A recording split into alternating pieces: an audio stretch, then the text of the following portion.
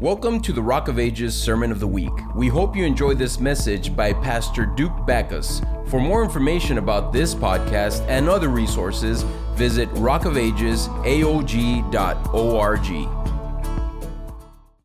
I want to get into this message that I prepared for you tonight. It's a message I've entitled Long Expected Hope.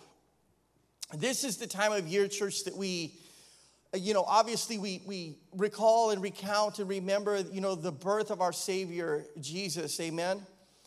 And so I want to read this scripture to you. In 1 Peter 1:20, it says, "He was foreknown before the foundation of the world, but was made manifest in the last times for the sake of you."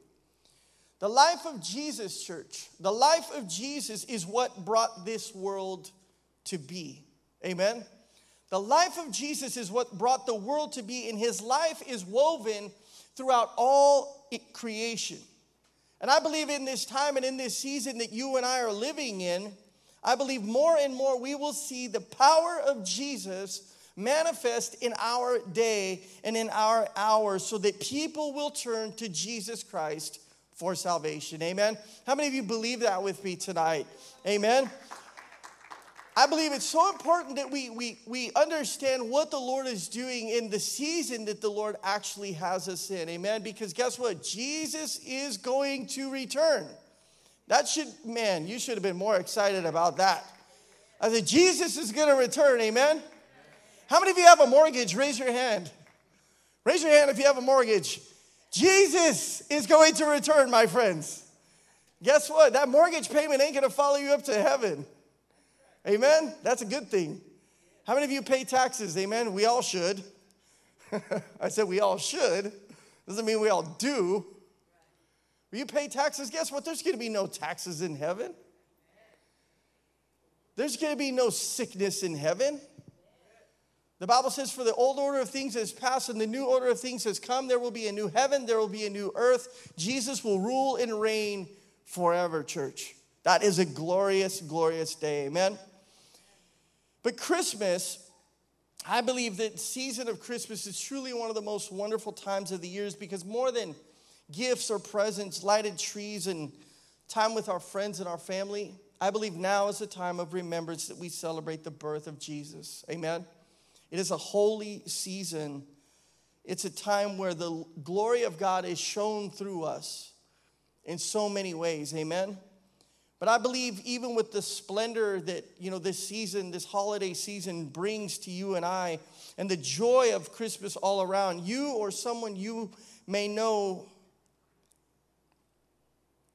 may be convinced that Jesus was simply a prophet, or Jesus was simply a good man, but Jesus was certainly not the Messiah. You see, in the hour that we're living in, church, I believe that it's becoming more and more distinct, more and more known who believes in Jesus and who does not. Amen? If there was blurry lines before, I believe the lines that are now being drawn in the Spirit are that much more clearer. Those who are following Jesus are that much more, illuminated in this darkened world than those who are not. Amen? And so those lines that were once kind of fuzzy or blurry, at a season ago or a time ago, they're much more defined now because guess what? People know the truth. They know that Jesus exists. They know that Jesus was the man who claimed to be the Messiah. They know that Jesus came to redeem the world of sin. People know this. But do they believe it? Amen? Do they believe it in their core? Do they certainly know that it is Jesus that will resurrect them and take them to be with him forever? This man of Jesus is controversial at best for many, many people because many people place their hope in vain ambitions. Many people, my friends, place their hope in things like the stock market that will fall and will rise. Many people place their hope in investments, in good relationships, in all kinds of things. And certainly the hope of the world must be more majestic than this Hebrew child that was born in a manger. You see, a lot of people think, you know what, it has to be more than just Jesus. Jesus, is good for people that, want to be religious, or Jesus is good for people that are, they're weak-minded. I've heard people say that before. And the world is still looking, they're saying, there's got to be something more than Jesus. It's got to be, my life's purpose, it can't just be Jesus. Just the other day, I was walking through, I don't know where we were at, H-E-B or somewhere, and I kid you not, I'm not a magazine reader, but, you go to the checkout and you pay, and there's magazines, right? You see them on the stands next to you, and there's Jesus. And I'm convinced that Jesus is on the cover of Time magazine every year.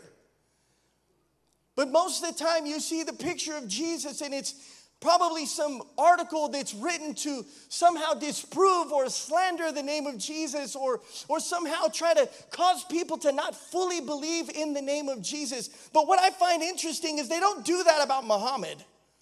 They don't do that about Kabbalah. They don't do that about Scientology. They don't do that about any other world religion. But they will always try to get people to stop believing in Jesus, because those who actually think, those who see, those who know, church, they actually know in their core that Jesus is in fact Lord. Amen. The Bible says that even the devil believes in Jesus. Amen.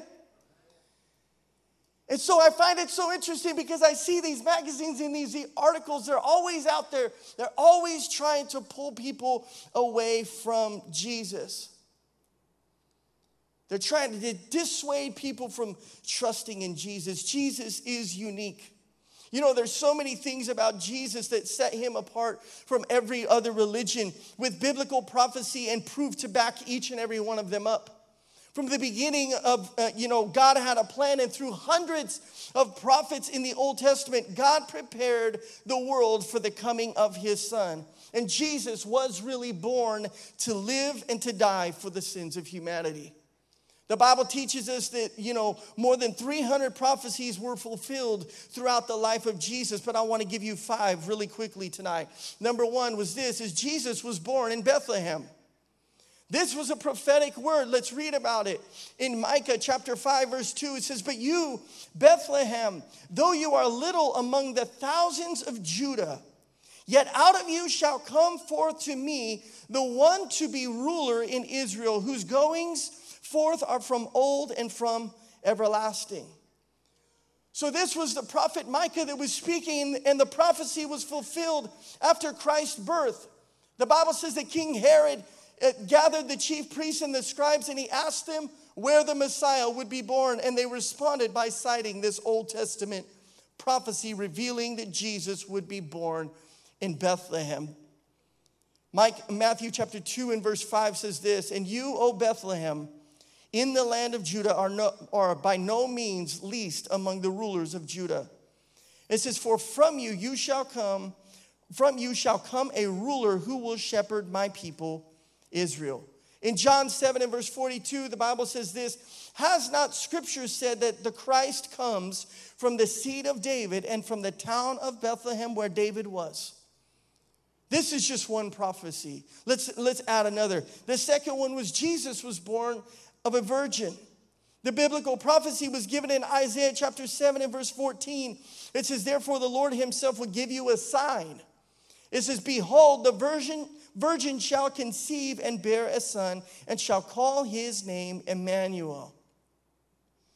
Matthew chapter 1 and verse 23 says, "Behold, the virgin shall be with child and bear a son, and they shall call his name Emmanuel," which is translated God with us. So just as Isaiah said, hundreds of years before, the Virgin Mary did indeed conceive a son and call him Emmanuel.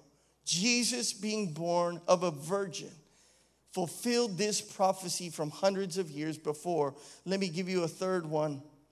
Jesus was rejected by his people. In biblical times, there was building foundations, and they were built from stone. And many of you remember that, they would start with like a single stone, and that stone would be placed at the corner of of the foundation. There would be one single stone that would be, that was what was going to set the course of the leveling of the foundation of setting this building or this structure. It would be a guide for the entire thing. And the cornerstone was essential to the structure of the building, and it ensured that each wall would be balanced, straight, and solid. And so the Word of God tells us that Jesus was sent to be the cornerstone for the world, but he would be rejected in the process. In Psalms 118, we see this. Verse 22 says, "The stone which the builders rejected has become the chief cornerstone. And this was the Lord's doing, and it is marvelous in our eyes." We see later in the book of Matthew that there's a conversation which Jesus uses the words from David in Psalms 118 to remind the religious leaders who he was. And he said to them, "Have you ever read the scripture?" And he quotes it here in Matthew 21. He says, "The stone which the builders rejected has become the chief cornerstone. This was the Lord's doing, and it is marvelous in our eyes." Jesus was prophesying about himself to men who knew about the prophecy. Let's go number 4. The fourth thing is Jesus suffered with and for sinners. Jesus suffered with and for sinners, and the prophecy is given in Isaiah 53 and verse 12. He says, "Therefore I will divide him among a portion with the many, and he shall divide the spoil with the strong, because he poured out his soul to death and was numbered with the transgressors, yet he bore the sins of many and makes intercession for the transgressors." This prophecy we find is fulfilled in Luke chapter 23, verse 32. It says, "Therefore there were also 2 others, criminals. They were led with him to be put to death. And when they had come to the place called Calvary, there they crucified him and the other criminals, one on the right hand and the other on the left." Isaiah, this prophet, his name actually means salvation of the Lord. This prophet was known as one of the greatest prophets in the Bible. And the coming of Christ was foretold throughout the book of Isaiah, with Isaiah 53 explaining just how much Jesus would suffer during his sacrifice for our sins. I'll give you one more. The fifth thing is Jesus performed many miracles. In Isaiah 35, verse 5 says, "Then the eyes of the blind shall be open, and the ears of the deaf unstopped." It says, then shall the lame man leap like a deer, and the tongue of the mute sing for joy. It says, "For waters break forth in the wilderness and streams in the desert." 700 years after Isaiah said this, in John 11 and verse 47, it says, "Then the chief priests and the Pharisees gathered a council and said, 'What shall we do? For this man works many signs.'" Luke 7 and 21 says, "And at that very hour he cured many of their infirmities, their afflictions, and evil spirits, and to many blind he gave sight." We could be here all day. We could be here all night. We could go on and on and on and on about the prophecies that Jesus fulfilled. And I can verify and tell you, church, with all certainty, every single one of them is 100% accurate. Amen? Every single one of them is actual, absolute truth. Something that no psychic, no medium, no other religion could ever guarantee, because God promised that he would send a Savior to the world. And guess what? He did. This is Jesus. And tonight I want to just, speak to you a little bit about this message that I've called Long Expected Hope. I read this one time. It said, it was once said, if our greatest need had been information, then God would have sent us an educator. It said, if our greatest need had been technology, then God would have sent us a scientist. If our greatest need had been money, then God would have sent us an economist. It says, if our greatest need had been pleasure, then God would have sent us an entertainer. But our greatest need was forgiveness, so God sent us a Savior. Amen. Would you bow your heads and pray with me tonight? Holy Spirit, we love you. We thank you, God. Father, we just pray right now, you would just speak through me, Lord. Let your word, Father, just Speak to the deepest places of our hearts, Lord. Father, I ask that your word would pierce, Father God, each and every heart tonight, Lord Jesus. Let it fulfill the work that it was sent to do, Father God. We love you, Jesus. We bless your holy name. In your name we pray. Amen. I want to talk to you about dependence just for a minute. Many of you remember that story where Jesus, he leaves Judea and he goes into the town of Samaria to confront a woman. And he sits on the edge of a well, and Jesus is there, and he was tired and he was thirsty. You know, he had been traveling and he was going on a long journey. And so while he's sitting there, one of the events for which he had come into Samaria, it actually begins to happen. So he confronts this woman who comes to draw water from the well, which at this time it was an obvious need for people back in those days to obviously have a source of water that they could tap into. And in this moment, Jesus strikes up a conversation by asking this woman for a drink of water. Now she's completely shocked, she's bewildered because in this time and in this day and age, Jews had no dealing or association with Samaritans. And so she asks Jesus, why would he ask her, a Samaritan, for a drink? And it was this question, this subject of water, that Jesus took and he used to discuss one of the greatest truths of spiritual life, that of living water. I want us to read this in John 4, verse 10. It says this: Jesus answered her, "If you knew the gift of God and who it is that asks you for a drink, you would have asked him and he would have given you living water." She says, "Sir," the woman said, "you have nothing to draw with, and this well is deep. Where can you get this living water? Are you greater than our father Jacob, who gave us the well and drank from it himself, as also did his sons and his flocks and his herds?" It's interesting to me that this woman has Jesus, the Messiah, the one whom, people had been waiting for. She knows of him, and we'll learn a little bit about that later, but she's confronted with this man that is prophesying right in front of her. He's giving, foresight into who it is that is actually present with her. And so she begins to ask questions, where do you get living water from? Why are you here to draw water? You don't even have a pouch. You don't have anything to be able to take the water out of the well. And she's being provoked in her thoughts, in her mind. She's thinking like, are you better than our ancestor Jacob who gave us this well? And she's asking all these questions. But something I want us to note, one of the very first things he said to her, he said, "If you knew the gift of God." You see, a lot of people think Jesus is just a person that, if you want to believe in him, you can. But listen, I'm here to remind you that Jesus is the gift of God. Jesus was given as a gift for you and I. Not just in like a present, something that you get on your birthday, but so much more. He is the precious treasure of heaven. He is a very gift. And he says, notice what he says right after that. He says, if you knew the gift of God and who it is. If you knew the gift of God and who it is.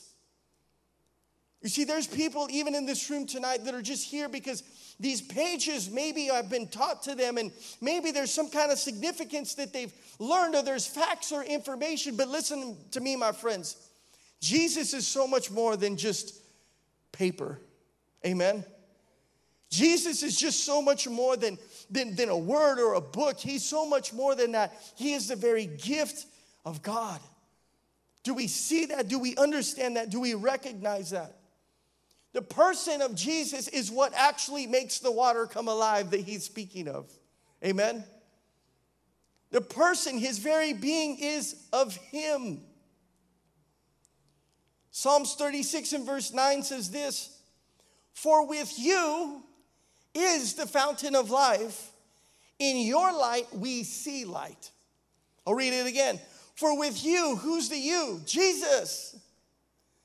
For with you is the fountain of life. Jesus is the fountain of life. But church, she wasn't seeing the light that was right in front of her. She was completely mistaken. She had no idea that this was the living water. Living water is from a person much greater than this religious father. This woman was in this moment, she clearly saw that Jesus was making an interesting and unusual claim, but yet she did not understand what it was that he was asking of her. But she knew in her heart that he was getting to something. She noticed he had nothing to take up water, and so she asked these questions. Where do you get this living water? And was he greater than Jacob, one of the great Samaritans of her day? She's thinking in her mind, she says, Jacob had to dig a well to get to water. Jacob had to conjure this thing up. Are you able, Jesus, to do even greater than what Jacob did? And the point is this, the woman recognized something that most people do not. And that is this, is that Jesus was claiming to be greater than one of the greatest religious fathers. He was claiming to be access to a much better well for quenching the thirsty souls of men. Jesus wasn't just claiming that he was part of a list of options to choose from to get to heaven. Jesus was saying, I'm the only way to get there. I am the only way to get there. And in this moment, I believe that Jesus was detaching her from this grip of security as she knew it. You know, when you come to Jesus, he is detaching you from everything that you know to be natural. Did you know that? Because when you are born again and you are born again of the Spirit, and now all of a sudden you're a child of God and you're functioning in the kingdom of God, it's completely opposite to the way things work in the natural. Amen? It's so different. You know, it's like, you know, you're in the kingdom and you're serving God. And in order for you to be great in the kingdom, you must be the least. In order for you to be first in the kingdom, you must be the last. Amen? It's a life of humility, a life of servanthood. It's a life of love towards one another. It's a life of forgiving offenses that people, you know, bring towards you. You see, in the world, we don't function that way. In the world, when somebody does you wrong, you do them wrong back. Amen.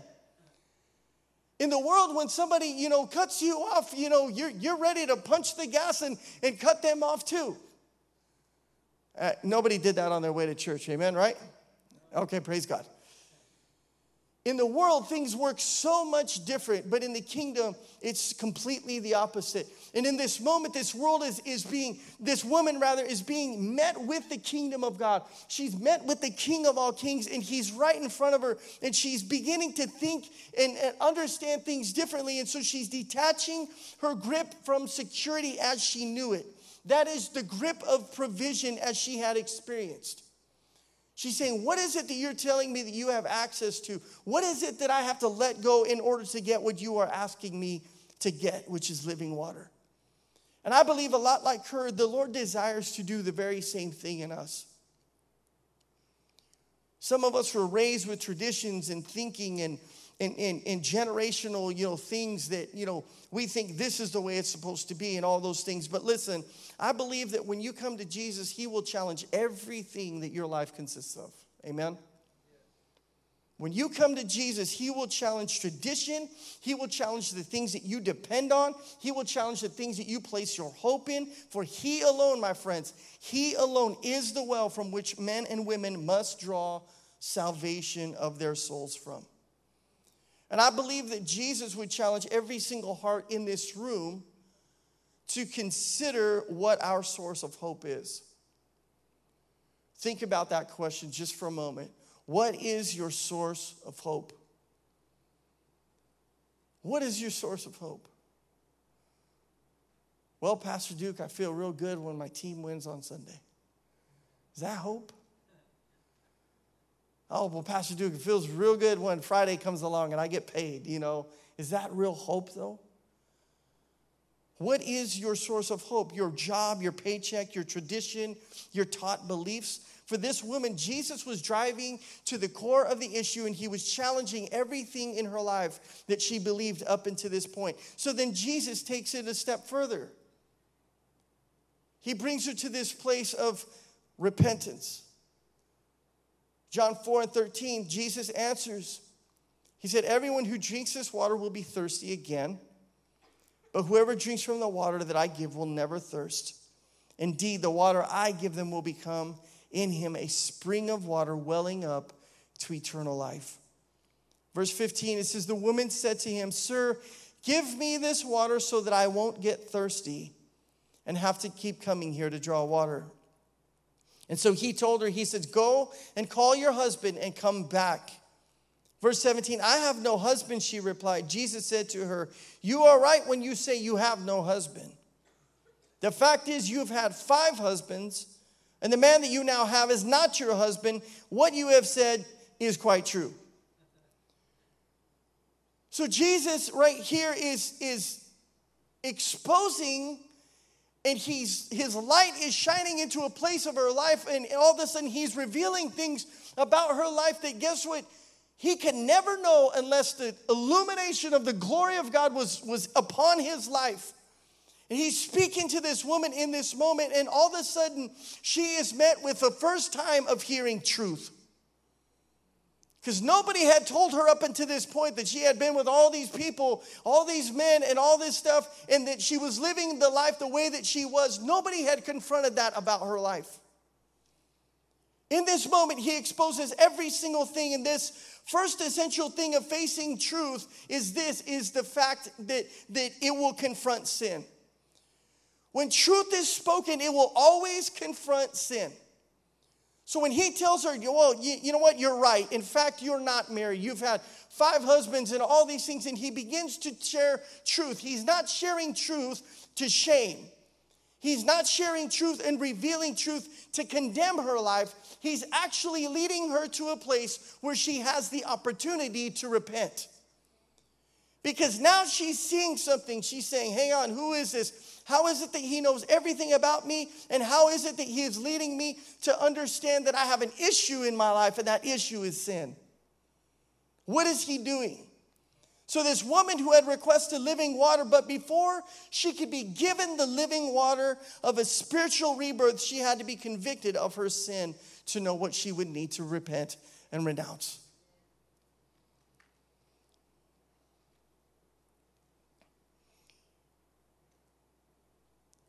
Jesus alone saves souls.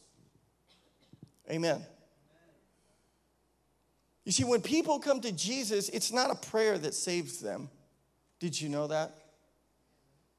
I'll say it again. It's not a prayer that saves them. Jesus saves. Amen. But there must be an acknowledgement of what they're being saved from. Amen. There must be an acknowledgement of what it is that they are being saved from. You see, a lot of times preachers will preach and say, oh, come to Jesus, he loves you, and just come to Jesus. And people say, oh, well, that sounds nice. Jesus sounds like a really loving, nice guy to hang out with, and you know what? I want Jesus to be my friend too. But then they find themselves stuck in a place where their life is completely untransformed. Their life is completely stuck in its old ways, but yet they somehow said that they know Jesus, or they like Jesus, or they prayed a prayer about Jesus, but nothing has transformed in their life. And I have to remind us tonight that the only way that we will ever be saved is first by acknowledging what we need to be saved from. We have to recognize that we are sinners in need of a Savior. And so there's a few things that happen here is that Jesus stirs conviction and confession of sin. If we understood right now, if Jesus, like in the flesh, was walking throughout this room, right here, walking through every single aisle, one of two things would happen. People would run and hide, or people would begin to confess. Because there's something that happens within the proximity of knowing who Jesus is that draws out from us the impurities of sin. It pulls out from our life those things that we know that are not right before him. The things that we know that pain his heart. The things that we know that is not right according to his word. And so the first thing that people will do is that Jesus comes near and they begin to say, just like Zacchaeus said, he said, "Son of David, have mercy on me, a sinner." He knew that he was impure. He knew that he wasn't even supposed to be close to Jesus. And this confession comes out, this stirred conviction of sin, it comes out from their life. And now, why is this necessary? Why is this important? Why did this woman have to face the truth of her sin before she could be spiritually reborn? I believe there's two reasons. Number one is she was weary and she was heavy laden. She was incredibly burdened in her life. And this was caused by the weight upon her life. It wasn't a physical weight. It wasn't something, that was necessarily tangible, but it was a spiritual weight because it was the state of wickedness of which she was under. I've shared this testimony with you many times, but, and I believe, I'm probably not the only one that experienced this, but when the Lord saved me, church, I was much skinnier than I am even now. I was a 15-year-old kid that probably weighed 130 pounds, which is not very big. When the Lord saved me, I felt like 1,000,000 pounds had been lifted off my body. I have no idea how to explain that.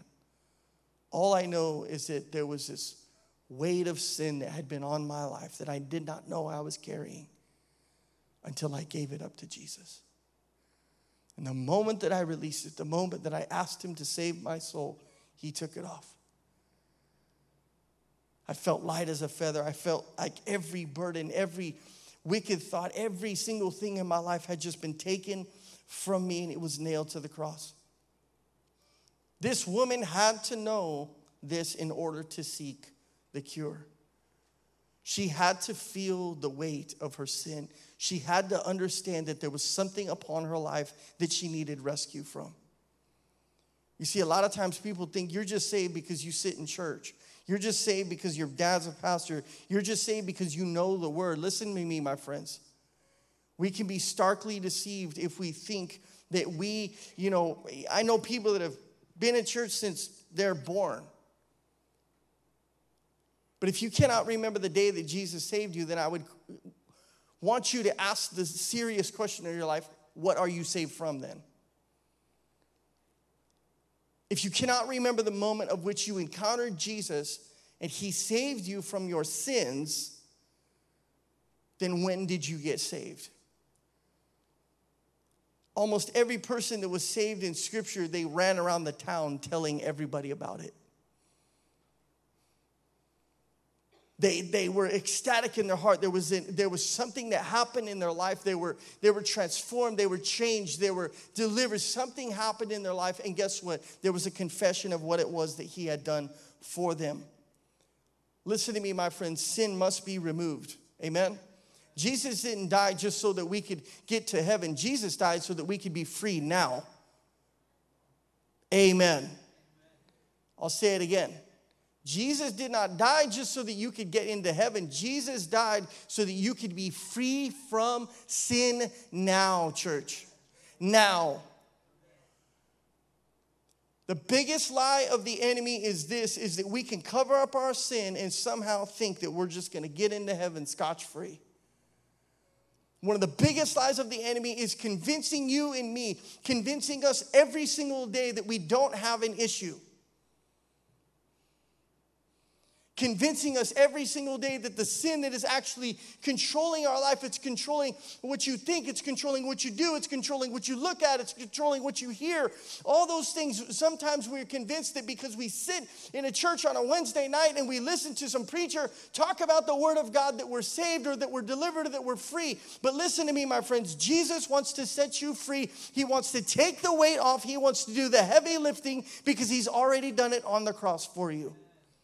All of it, he wants to do it for you. Sin has to be removed and renounced and forgiven and cleansed before true rest and true relief will come. Once this woman, she was freed from sin, rest and relief would come. She would no longer be weary under that penalty of sin, under the load of sin and the irresponsibility, the guilt, the shame, but she would be set free and given a life of spiritual rest.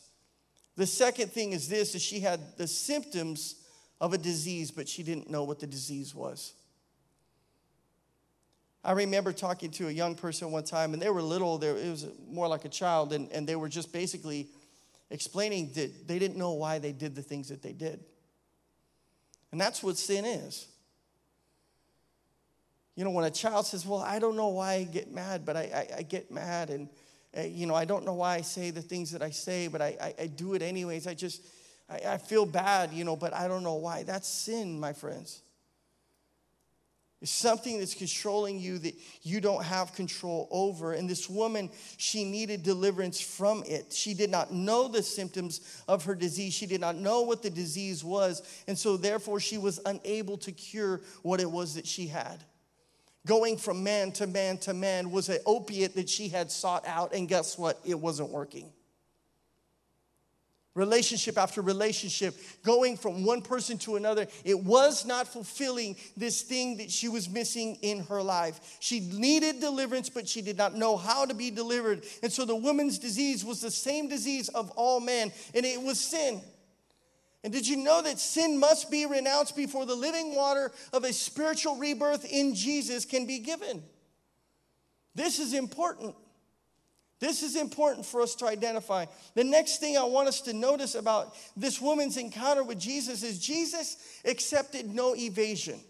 What does that mean? Jesus would not accept this woman going back on what it was that he revealed. What does that mean? The woman tried to evade the fact of her sin. She told the truth, but she did not have a husband, but she was living with a man just as she would live with a husband. And the point is this, is any sinner cannot evade their sin.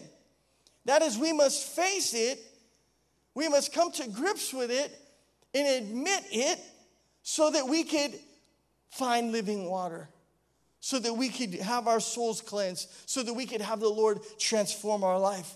Proverbs chapter 28 verse 13 says, he who conceals his sins does not prosper.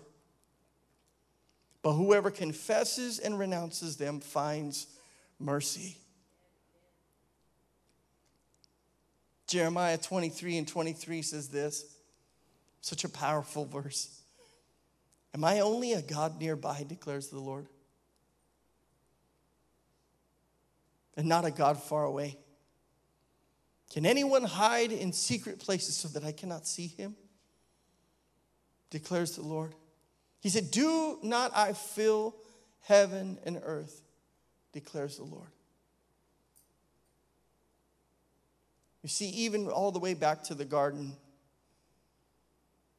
after Adam and Eve had sinned, what did the Lord ask? He says, Adam, where are you? He knew where Adam was. But what did sin cause Adam to do? It caused him to hide. Many people are hiding. Many Christians are hiding. Sometimes the altars are empty because people don't want to have themselves exposed. Listen to my friend.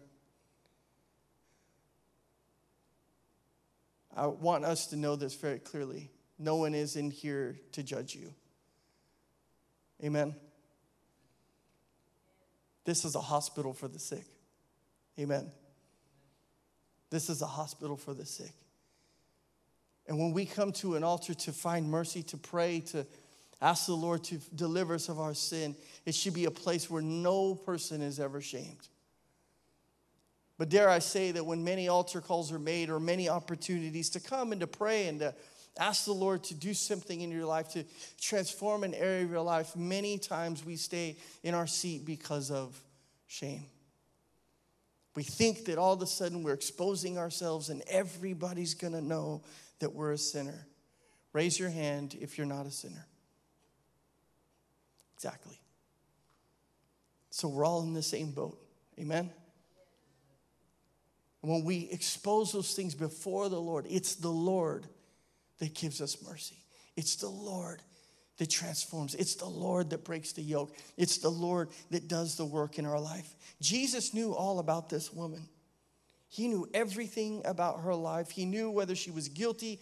He knew about her ungodly, her worldly choices. He knew everything about her. Jesus knew the truth about her sin, and guess what? He knows the truth about our sin as well. He knows the truth about your life. Today, church, nothing is hidden from the Lord. It would be a comical thing to try to hide from the Lord, amen? It would be so much easier to simply just come to him. I think a lot of times this world has trained us to do what kids do when they get in trouble or they've done something bad. For those of you that are parents, it's like, and I guess I'll blame this on moms. Sorry, moms. Moms usually say, when your dad gets home, you're going to get it. Put all the responsibility on the dad to be the enforcer or the punisher or whatever, and kids, what does that cause them to do? It causes them to be afraid. They're fearful, right? Like they're worried. They're like, oh man, dad's gonna get home, and man, I'm gonna get in trouble, and so what do they want to do? They don't want to say anything. They don't want to say that they messed up. They don't want to say, like, I'll never forget when my girls were really little, and they'll watch this one day. But when my girls were really little, we would buy them food, and they would ask, hey, could I have a candy or some dessert or whatever, and say, well, when you're done with your food. Man, next thing we know, it's like they were done with their food. We go check on them, and well, that was fast. Okay, yeah, you can get a candy. And then next time we'd be eating or whatever, and they'd ask the same thing. Can I have this or can I have that? Yeah. Are you done with your food? Almost. And then, man, they were done with their food. And this is like a 2-year-old. My girls ate like very, very little. And so they're finishing their food super fast. And I tell Mandy, I said, I don't know. Something seems like it's weird. They can't be finishing their food this fast. We got to investigate. I'm not, fool me once, fool me twice, fool me 3 times. No. You're not going to get it past me. So I go and I inspect the trash can. I check the trash can. There's no food. All right, well, whatever. Here's your candy. So my wife, being the good, lovely, awesome wife that she is, she's cleaning the house one day, and she pulls out the couch. She finds about a 20-piece chicken nugget under our couch. There's petrified chicken nuggets that have been there. Lord knows how long. I have no long they had been there. And she's like, dude, there's all these chicken nuggets under the ground, under the couch. And we tell our girls, we're like, have you been hiding these? And I think she had initially set it up. She asked them, she told them that she found something that they would want to see.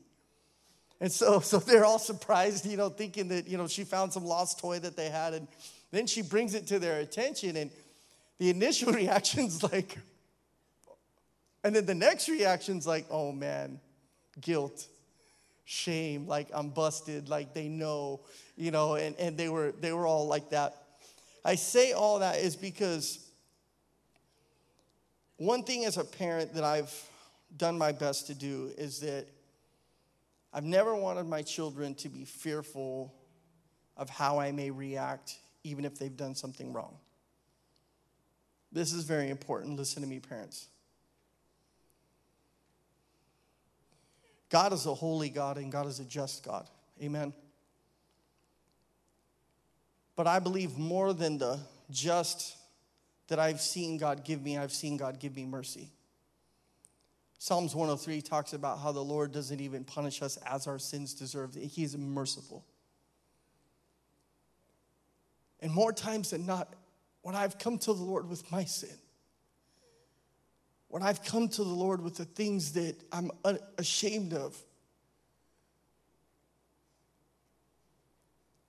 the Lord didn't punish me and, get after me and strike me down. He picked me up and he'd embrace me. He'd wipe my tears and he'd clothe me with righteousness. He'd remind me that I was cleansed in his blood. And he has this beautiful, perfect way of showing us mercy. And I want to remind us tonight, church, that we can come to him with anything, and the Lord isn't going to shame you in that moment. He will expose it. He will show you the truth. He will show you that it's there. He will show you that it exists. But the Bible says it's the loving kindness of the Lord that leads us to repentance. It's this beautiful way that the Lord has the ability to love us that just brings us back to that place of saying, Lord, I'm sorry. I know that I need you. John 8:36 says, if the Son sets you free, then you will be free indeed, my friends. I know that there is someone in here that probably has a shout of praise in your heart and in your life. You know, that is you know what the Lord has done for your life because you've been set free by the blood of Jesus. Amen. And that should remind us every single day that if we don't have a reason to shout or we don't have a reason to praise, then maybe there's some kind of chain upon your life that hasn't been broken yet. Maybe there's something that's going on in your life that has not yet been taken care of.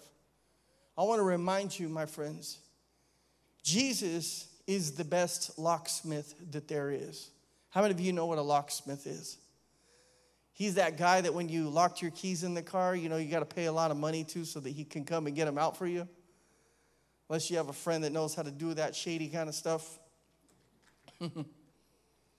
But Jesus is the best locksmith that there is, for he alone has the keys to death, hell, and the grave. And Jesus can unlock whatever sin has kept you from truly living in freedom. Always, my friends. Jesus was prepared on that day at the well to set that woman free, but one last thing was needed. John 4:21, Jesus declared, believe me. He said, woman, a time is coming when you will worship the Father neither on this mountain nor in Jerusalem. But Samaritans worship what you do not know. He says, we worship what we do know, for salvation is from the Jews. He said, yet a time is coming and has now come when true worshipers will worship the Father in spirit and in truth, for they are the kinds of worshipers the Father seeks. He says, God is spirit, and his worshipers must worship in spirit and in truth. And the woman said, I know that Messiah, called Christ, is coming. And when he comes, he will explain everything to us. And then Jesus declared, I who speak to you am he. This woman's heart, I believe, was burning within her. There was like an intensity, a flaming sense of knowing that the presence of God was there. And the subject of her sin and of a true worshiper, it was actually causing her heart to reach out to God. Because she began to sense something special about Jesus. No man had ever spoken to her life the way that Jesus had. She could clearly see that he had something about him, that he had a special relationship with God, or even he was the Messiah himself. And so she brought up that subject, the idea that the Messiah was coming soon. This coming and his coming was at hand. It was imminent, and her belief was based upon Deuteronomy 18:15 that says, the Lord your God will raise up for you a prophet like me from among your own brothers, and you must listen to him. This woman could see that this man was who he said he was. She was being led the entire time by Jesus, and she doesn't deny him in this moment. She actually believed in the coming and in the authority of the Messiah. Her belief, though, was not a saving belief. Here is the difference. Not a belief of commitment. It was only a mental or intellectual belief, a belief of knowledge that opened her up to a personal belief. I believe, church, that many people are at the threshold of salvation just like the woman at the well, because she was within reach of her Savior. But I want us to consider this as the body of Christ. Do you know that people are starving for hope today? There are people around you every single day that are bound, that are depressed, that are tormented, and it's those who carry the cure of Christ that will be like an injection of hope in the darkest of circumstances. But the hope and the warning of the gospel must always be issued. See, the hope is the salvation that Jesus offers, but the warning is the separation from a loving God into an eternity of punishment. See, both must be given. And I want to encourage us tonight, just for a moment, that you don't have to be salvation for anyone because Jesus has already done the work. Amen?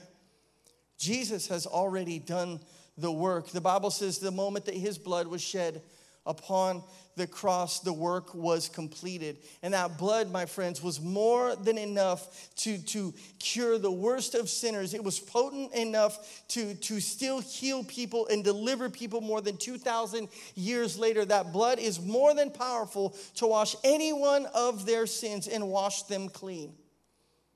And so I want to remind us tonight what Jesus told his disciples after this encounter with the woman at the well in John 4:38. He said, I sent you to reap what you have not worked for. I'll read it again.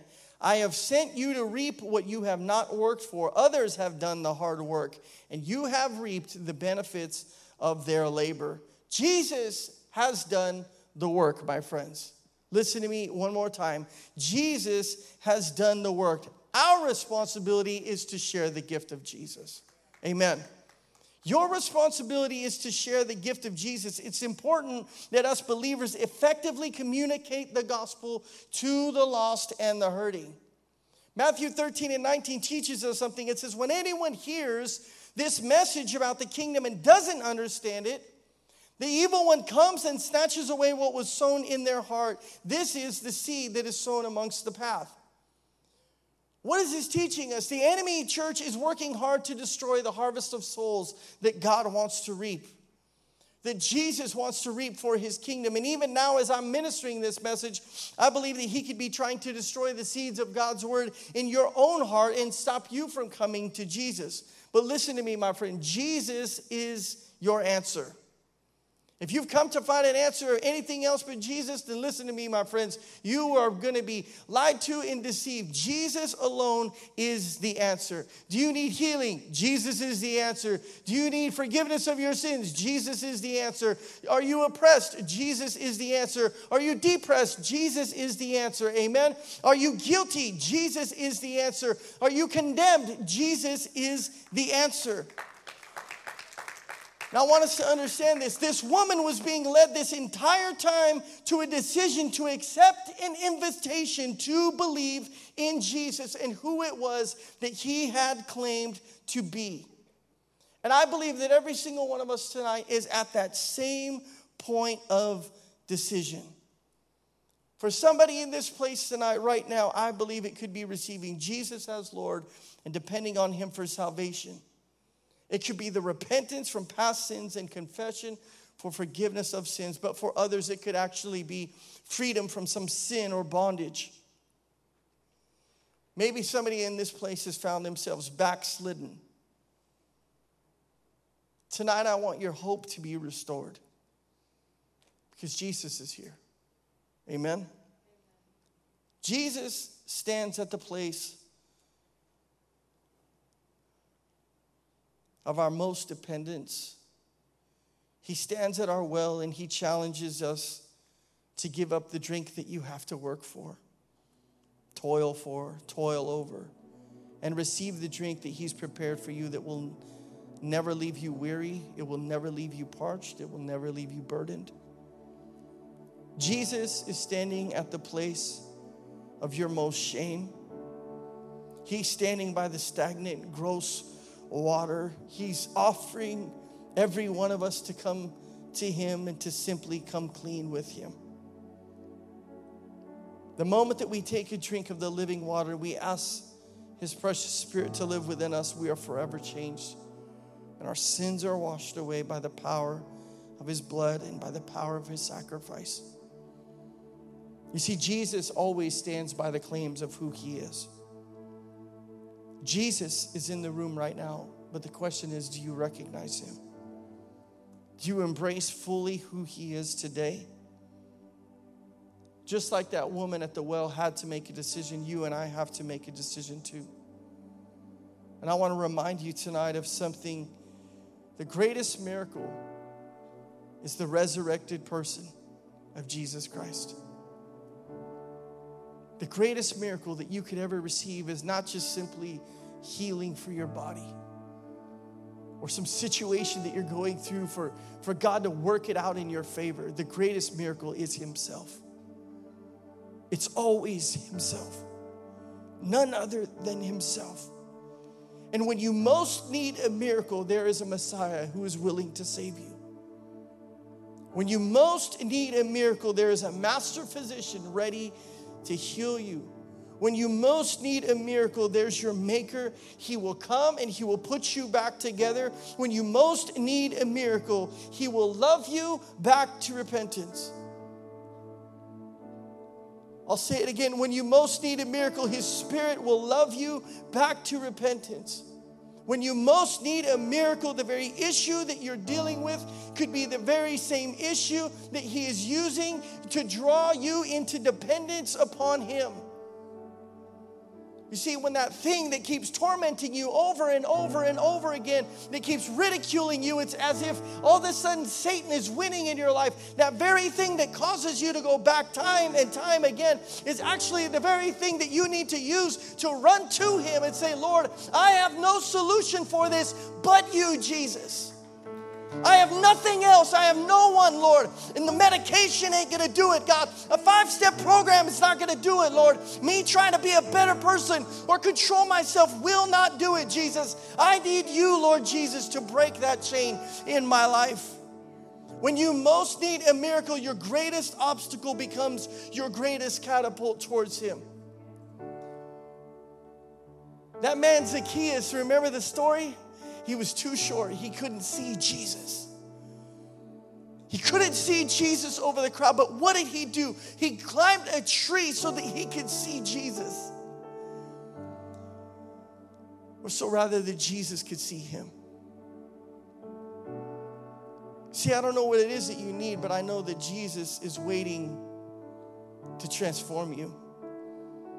You see, when you need a miracle, your current circumstance is the very vehicle that the Lord will use to change your life. See, right now, I believe the Holy Spirit is tugging on somebody's heart, and I don't know why you're not already here. But when you most need a miracle, Jesus is standing in front of you, waiting for you to receive his embrace. You see, when you most need a miracle, Jesus is our ever-present help in times of trouble. See, when you most need a miracle and your issue is getting hot, Jesus has that bucket of cold water ready to cool you off. You see, when you most need a miracle and your sin is like mud, he takes that mud and he uses it to form you into clay. When you most need a miracle, my friends, there is nothing impossible for God. The miracle of Jesus is that C.S. Lewis said the Son of God became a man to enable men to become sons of God. And I believe right now the Lord wants to bring you back into the family of God. Thanks for listening to the Sermon of the Week. Join us next time for another uplifting message. If you'd like to support this ministry and the reaching out of others, you have the opportunity to give at rockofagesaog.org/give.